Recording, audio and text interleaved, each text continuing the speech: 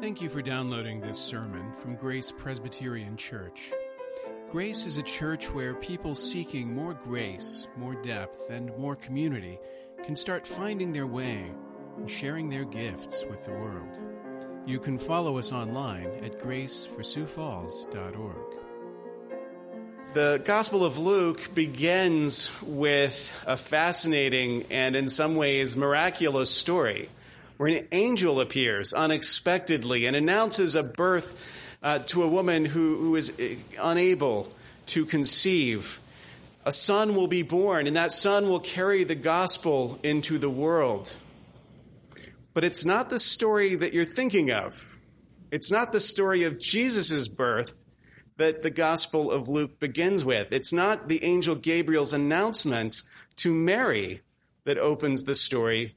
Rather, it is the birth of John the Baptist that the angel Gabriel comes first to announce. And he does it in a story that is fascinating and I think tends to be overshadowed by the other events. So this morning we're going to take a look at the story of the angel Gabriel coming to announce the birth of John the Baptist and the song of John's father, Zechariah, which is the Benedictus that we'll be looking at.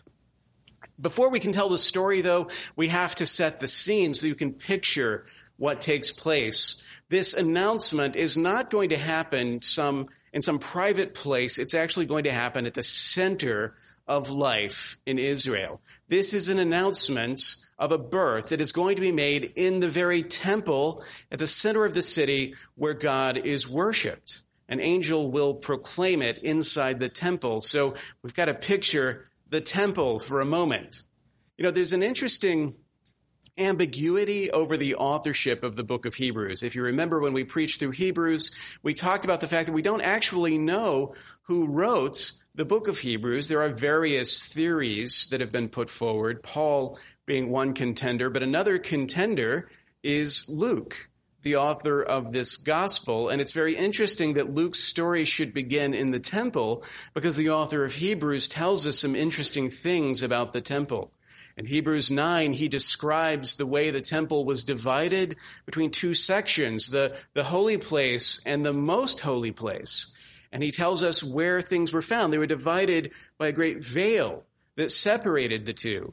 There were in the holy place outside the veil, there were various objects, including an altar of incense. And this altar of incense is important because this is where our story takes place. The altar of incense was in the holy place that you would enter into before the veil, but it was placed immediately in front of that veil because this is where the prayers were offered up. It was associated so much with the most holy place behind the veil that when the author of Hebrews describes the layout, he actually associates this altar of incense with what is behind the veil. It makes sense because this is the place, this altar, this is the place where the priests go to offer incense and prayer to meet with God. Now, this altar of incense was made of acacia wood. It was covered in gold. It had horns on the side, and there were instructions that God had given about its use that are found in Exodus 30. I'm not going to read you the whole thing, but just a few verses that suggest the location and the purpose of this altar.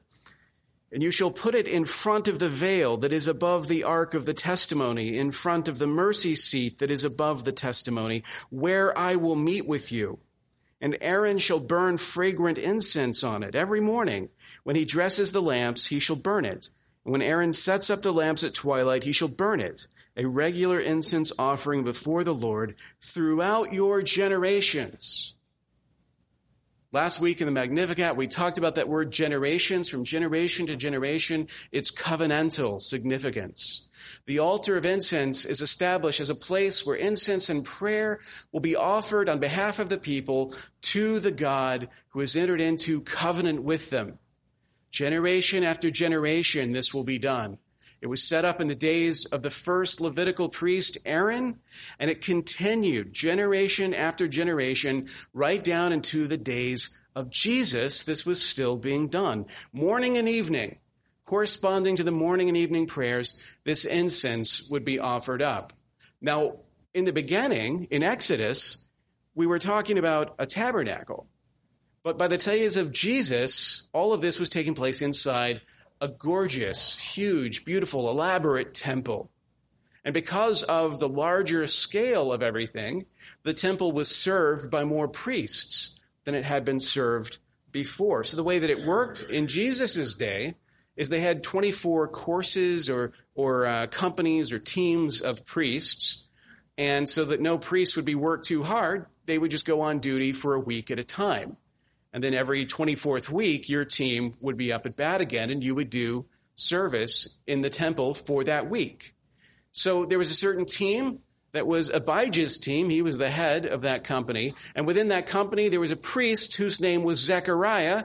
He was one of the guys who was part of that unit. He was related probably through marriage to the Virgin Mary, because he was married to Elizabeth, who she goes and visits after the Annunciation that we talked about last week. So Zechariah is one of a group of priests who goes to serve in the temple, and a certain priest has to be selected each day to go to the altar of incense and offer the prayers. And the way that he is chosen is by lot. They cast lots to determine through this random action who will go in and serve. And so Zechariah is the one who is chosen to go and offer the prayer. He's chosen by lot. He's chosen by chance.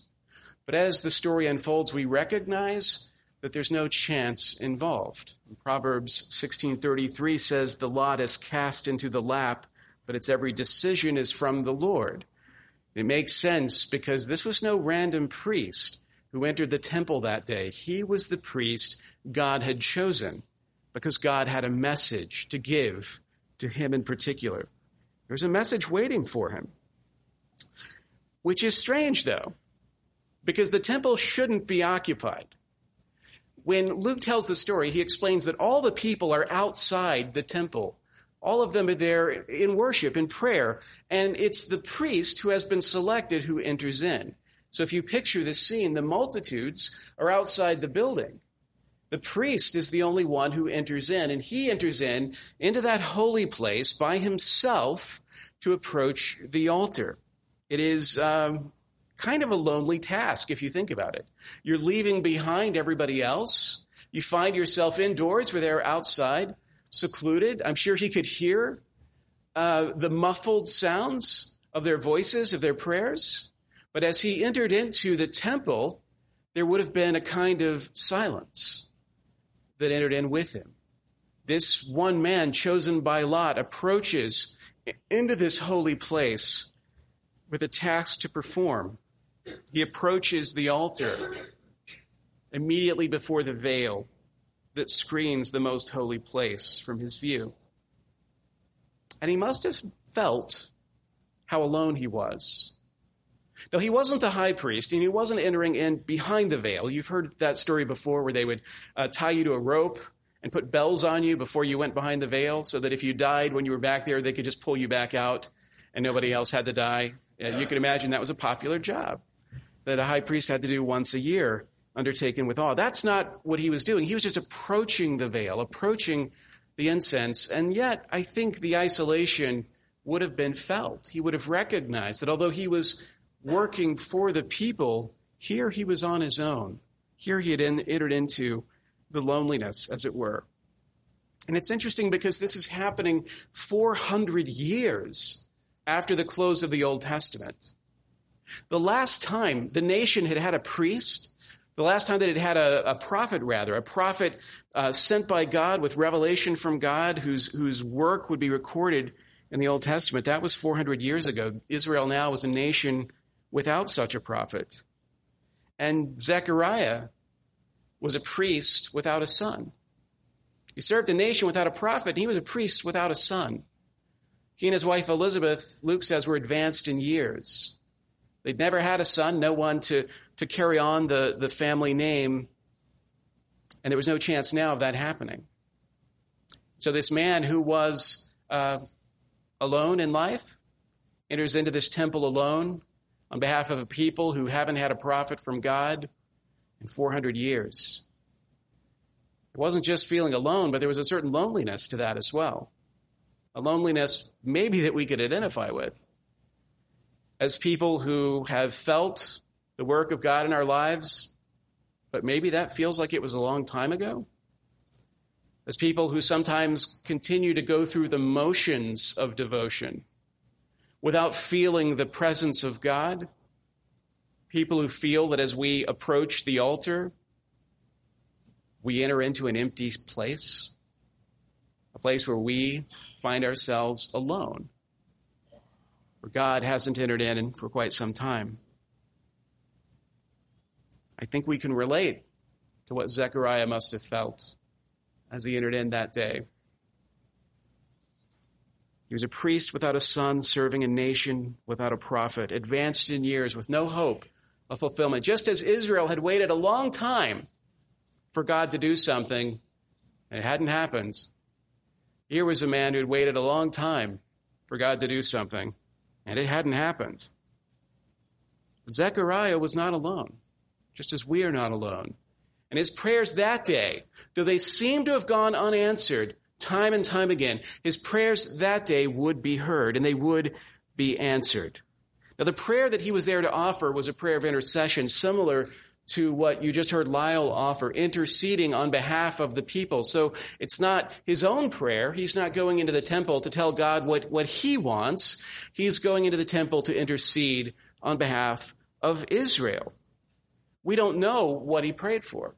We don't know the exact content of his prayer, but we can infer that he was praying for some fulfillment of the promises God had made to Israel, some deliverance of Israel from the captivity that they experience now, from the shame that they experienced now.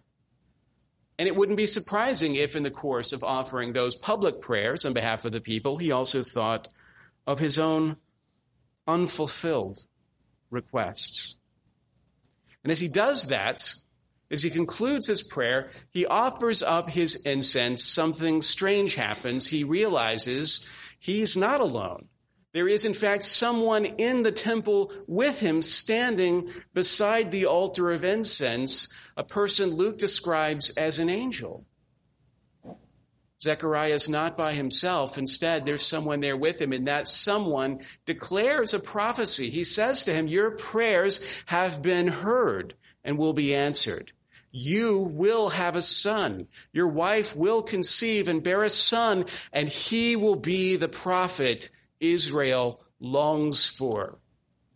All that Zechariah could have hoped for is being granted by this heavenly being. Zechariah, despite being a priest, is not the kind of guy who just takes things on faith. He has a skeptical streak, and so he asks the obvious question, okay, how can I be sure about this?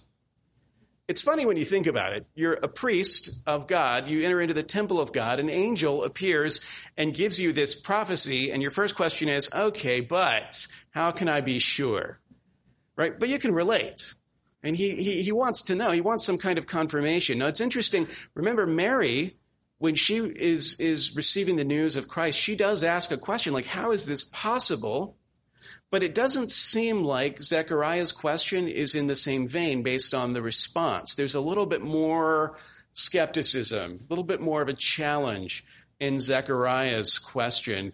How am I supposed to know this is really going to take place? And then the man speaks and says, I am Gabriel. I stand in the presence of God, and I have been sent from him with a message to you. If you think about it, Zechariah entered into the temple. He stopped short of going behind the veil into the most holy place where the Ark of the Covenant would have been located. He didn't go there, which on earth was the most holy place. But in standing before the veil, one had come to him who came from the most holy place above. Gabriel, who stands in the presence of God himself, carries the message down. Momentous events are about to take place. After 400 years of silence, God now speaks to one of his priests and says, the time has come. It will begin now. God has heard your cry. The sign that Gabriel gives of confirmation isn't just revealing his identity, but he also gives another kind of sign. Zechariah is struck. Kophos is the Greek word, kophos, which means deaf and or dumb, probably both in the context of the story. So the sign that he asked for, give me a sign. It's like, okay, I'll give you a sign. You will be unable to hear or speak until these things come to pass. Sometimes you don't want to voice those questions in the presence of an angel. They lead to unexpected consequences. But imagine, after having this revelation, Zechariah staggers out of the temple. Right? The people are outside waiting. They've been praying and worshiping. They want to know what happened in there, and he can't tell them. He can't communicate, but it's clear from the state that he's in that he has had a vision from God. That's what they understand. And then Luke tells us Elizabeth does indeed conceive, and she conceals herself. She hides herself from the people. She goes into seclusion, and then that seclusion is broken when Mary visits her, which we saw last week. That's the first part of this story that Luke tells. He interrupts that story to tell the story of the Annunciation. And then once he's done that and Mary comes and visits Elizabeth, he picks back up with the story of Zechariah and Elizabeth, because it turns out Elizabeth gives birth to her child. And on the 8th day, when it's time for the child's circumcision, it's also time to name the child. And she tells them that the name of the child will be John.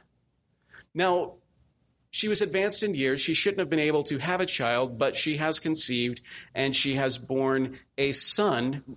Luke says that has removed her reproach. The reproach she felt for being childless has now been removed. But when she has this miraculous son and she brings him for his circumcision and she tells them what his name is going to be, they say, actually, we don't think that's right.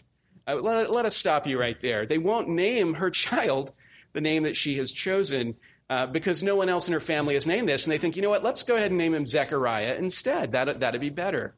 But Elizabeth protests, and they go and they ask Zechariah, who, remember, can't communicate, and he has to write on some kind of a tablet his answer, and he says to them, his name is John. And they marvel at this. They're astonished by this. Like, somehow they both know this is the right thing. And so he is indeed named John the Baptist. And Zechariah suddenly prophesies. This man whose voice had been taken from him now has his voice back, and he prophesies. And although he didn't say it in Latin, if he had, he would have begun by saying, Benedictus. Blessed be the Lord God of Israel. That is his song. After his silence is ended, he sings his song. Bless the Lord for redeeming his people. Bless the Lord for redeeming his people. Now, like the Magnificat that we saw last time, the Benedictus is a song in two parts. And the way the text is presented to you in your order of worship, the two parts are separated. The first part is verses 68 through 75, and that is a celebration of God's covenant faithfulness. The second part, which is a little bit shorter and goes through verse 79, that's actually a charge that the Father gives to the newborn prophet, John the Baptist. So we'll take those two parts one after the other. First, a celebration of God's covenant faithfulness, and secondly, a charge to the newborn prophet. It's interesting to see continuity here between Zechariah's song and Mary's song. The themes that Mary spoke about are also present here. Remember, Mary spoke about God's faithfulness in keeping his promise to Israel. And she also spoke about this complex relationship between humiliation and exaltation, that God lifts up the humble just as he humbles those who are proud.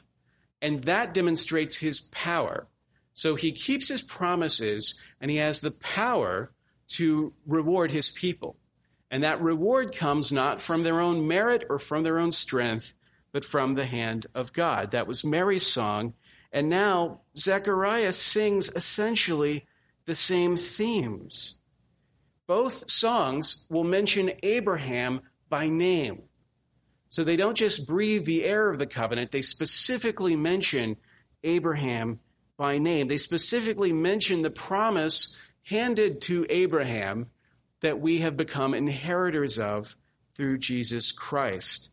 They demonstrate the continuity between the Old Testament and the New Testament. The two parts of the Bible aren't two different stories. There's a promise and then there's a fulfillment, but it's all the same. And those who sang about the coming of Jesus understood his coming specifically in Old Testament terms. He had come to fulfill the Old Testament promises. This was all part of that plan. So let's listen to the first part of the song, verses 68 through 75. Blessed be the Lord God of Israel, for he has visited and redeemed his people and has raised up a horn of salvation for us in the house of his servant David, as he spoke by the mouth of his holy prophets from of old, that we should be saved from our enemies and from the hand of all who hate us, to show the mercy promised to our fathers and to remember his holy covenant, the oath that he swore to our father Abraham, to grant us that we, being delivered from the hand of our enemies, might serve him without fear in holiness and righteousness before him all our days. The praise being offered to God is specifically praise directed towards his saving work. Blessed be the Lord God of Israel, for he has redeemed his people. He has visited and redeemed his people. This is a song of praise, but is specifically pointing at God's work of redemption, the work of salvation that he has undertaken for his people. That God made a promise to his people that he would send a Messiah, a Christ. And now he was fulfilling that promise, and the fulfillment of that promise would result in their redemption. That's why he sings. That's why he sings. He talks about Jesus here. He alludes to the name of Abraham later in the story, but he also talks about another significant covenant figure, which is King David. Jesus comes not only in fulfillment of the promise that is made to Abraham, but he comes in order to sit the throne of David, that he will be a king as David was a king, only his reign will last forever. Jesus is not a new solution. He's not a plan that God came up with after his original plan for Israel faltered. Jesus is the promised Messiah. He is the one who was foretold by the prophets of old. You see here, the covenant language is very specific. We're told that he was spoken of by the mouth of his holy prophets from of old. He is the one, Jesus is the one, who we were told would defeat our enemies, who would rescue us from all of those who hate us. Jesus is the one whose coming demonstrates God's mercy and God's grace. It fits together. It fits together. Jesus, in saving us from our enemies, connects to the themes that Mary sang about as well. And if you recall, we talked how odd it is sometimes that we read of God punishing the rich, punishing the proud, and rewarding the humble, rewarding the poor. But that what this is meant to illustrate is the power of God, the providential power, that we have what we have because he elevates us, not because of some strength that we possess on our own. Those who live in their own strength are humbled. Zechariah possesses something Mary possessed as well, which was a covenant memory. He understood what was happening in his life as something that was happening to the nation of Israel, not just to him. Now, here was a couple that wanted a child, and despite all odds, received a child, but the celebration that he offers is celebration for the nation, not just for himself. It's not just that his hopes have been fulfilled, it's that Israel's hopes have been fulfilled. He remembers the covenant promises and sees how this promise fits within that larger narrative. You can't understand the story the Bible is telling unless you see it with that through line of covenant, the way that Mary saw it, and the way that Zechariah saw it. But what was the promise? What was the promise of salvation? What was the point of it all? When we think about God redeeming his people, the part that's easy for us to remember is the redemption from sin, like salvation from the consequences of sin. But Zechariah, although he mentions that, actually talks about what salvation is for. He talks about the purpose of salvation when he says that we, being delivered from the hand of our enemies, might serve him without fear in holiness and righteousness before him all our days. In other words, the people who, because of their sin, had been separated from God will, by his grace, be restored to what they were meant to be able to serve him in his presence without fear, in holiness and righteousness all their days, to be in the presence of God, to behold him in the way that Paul longs to behold him face to face, to have that beatific vision of the face of God. That's what's promised in these covenant promises. Not just that you won't suffer the penalty of your sins, but also that you will commune with him face to face, that you will be restored and brought into communion with Jesus Christ. Blessed be the Lord God of Israel, for he has redeemed and is redeeming and will redeem his people. And the second part of the song is a charge to John the Baptist. The second part of the song addresses this newborn prophet and essentially gives him his marching orders, tells him what his mission will be. Zechariah says, "And you, child, will be called the prophet of the Most High, for you will go before the Lord to prepare his ways, to give knowledge of salvation to his people in the forgiveness of their sins, because of the tender mercy of our God, whereby the sunrise shall visit us from on high, to give light to those who sit in darkness and in the shadow of death, to guide our feet into the way of peace." John the prophet will prepare the way of the Lord. He has been sent as a forerunner to preach the gospel of Christ to come, to declare that there's one who's coming. As we heard earlier, I am unworthy to unlace the ties of his sandals. He is to proclaim the coming of Christ, to prepare the way. And he will do that. He will preach repentance. He will turn the hearts of the people. He will himself baptize the Lord Jesus, although he's reluctant, understandably, to do it when asked. And he will ultimately die a martyr's death as he faithfully proclaims his witness to Christ. That is the mission of John, to give knowledge of salvation to his people and the forgiveness of their sin because of the tender mercy of our God. He preaches the atonement. He preaches the Lamb.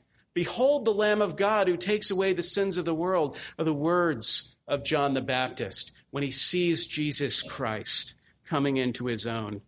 Christ will atone for our sins so that they are forgiven. This is how we are saved. This is the message proclaimed by the prophets. Knowing Christ's grace, knowing the mercy of God leads to salvation. This gospel, this good news, is light shining in the darkness. The darkness, the absence of that good news, the absence of grace, the darkness in which people labor under their own strength for a salvation they can never attain and come to believe they don't even need. In that darkness, light appears. Light appears that cannot be overcome. It is the light of the gospel. It is a light that is enough to guide our feet.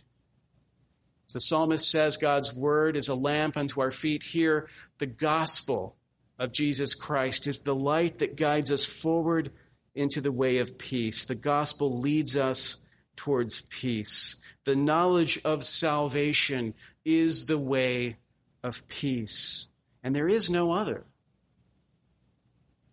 We long for a lot of things, and in this season of longing, it's right to meditate on what we don't have, to meditate on our emptiness, on the anticipation of what is to come. And one of the things we do not have is peace. peace on earth, goodwill to men. We sing about it, but we do not possess it. We do not have it. We long for it. We long for peace, for the end of warfare, for the end of strife. We long for it. Oftentimes we suppress that longing by believing it is unobtainable. Or we tell ourselves that this low-level conflict that we've managed to convince ourselves we've achieved, that that's peace. But it's not.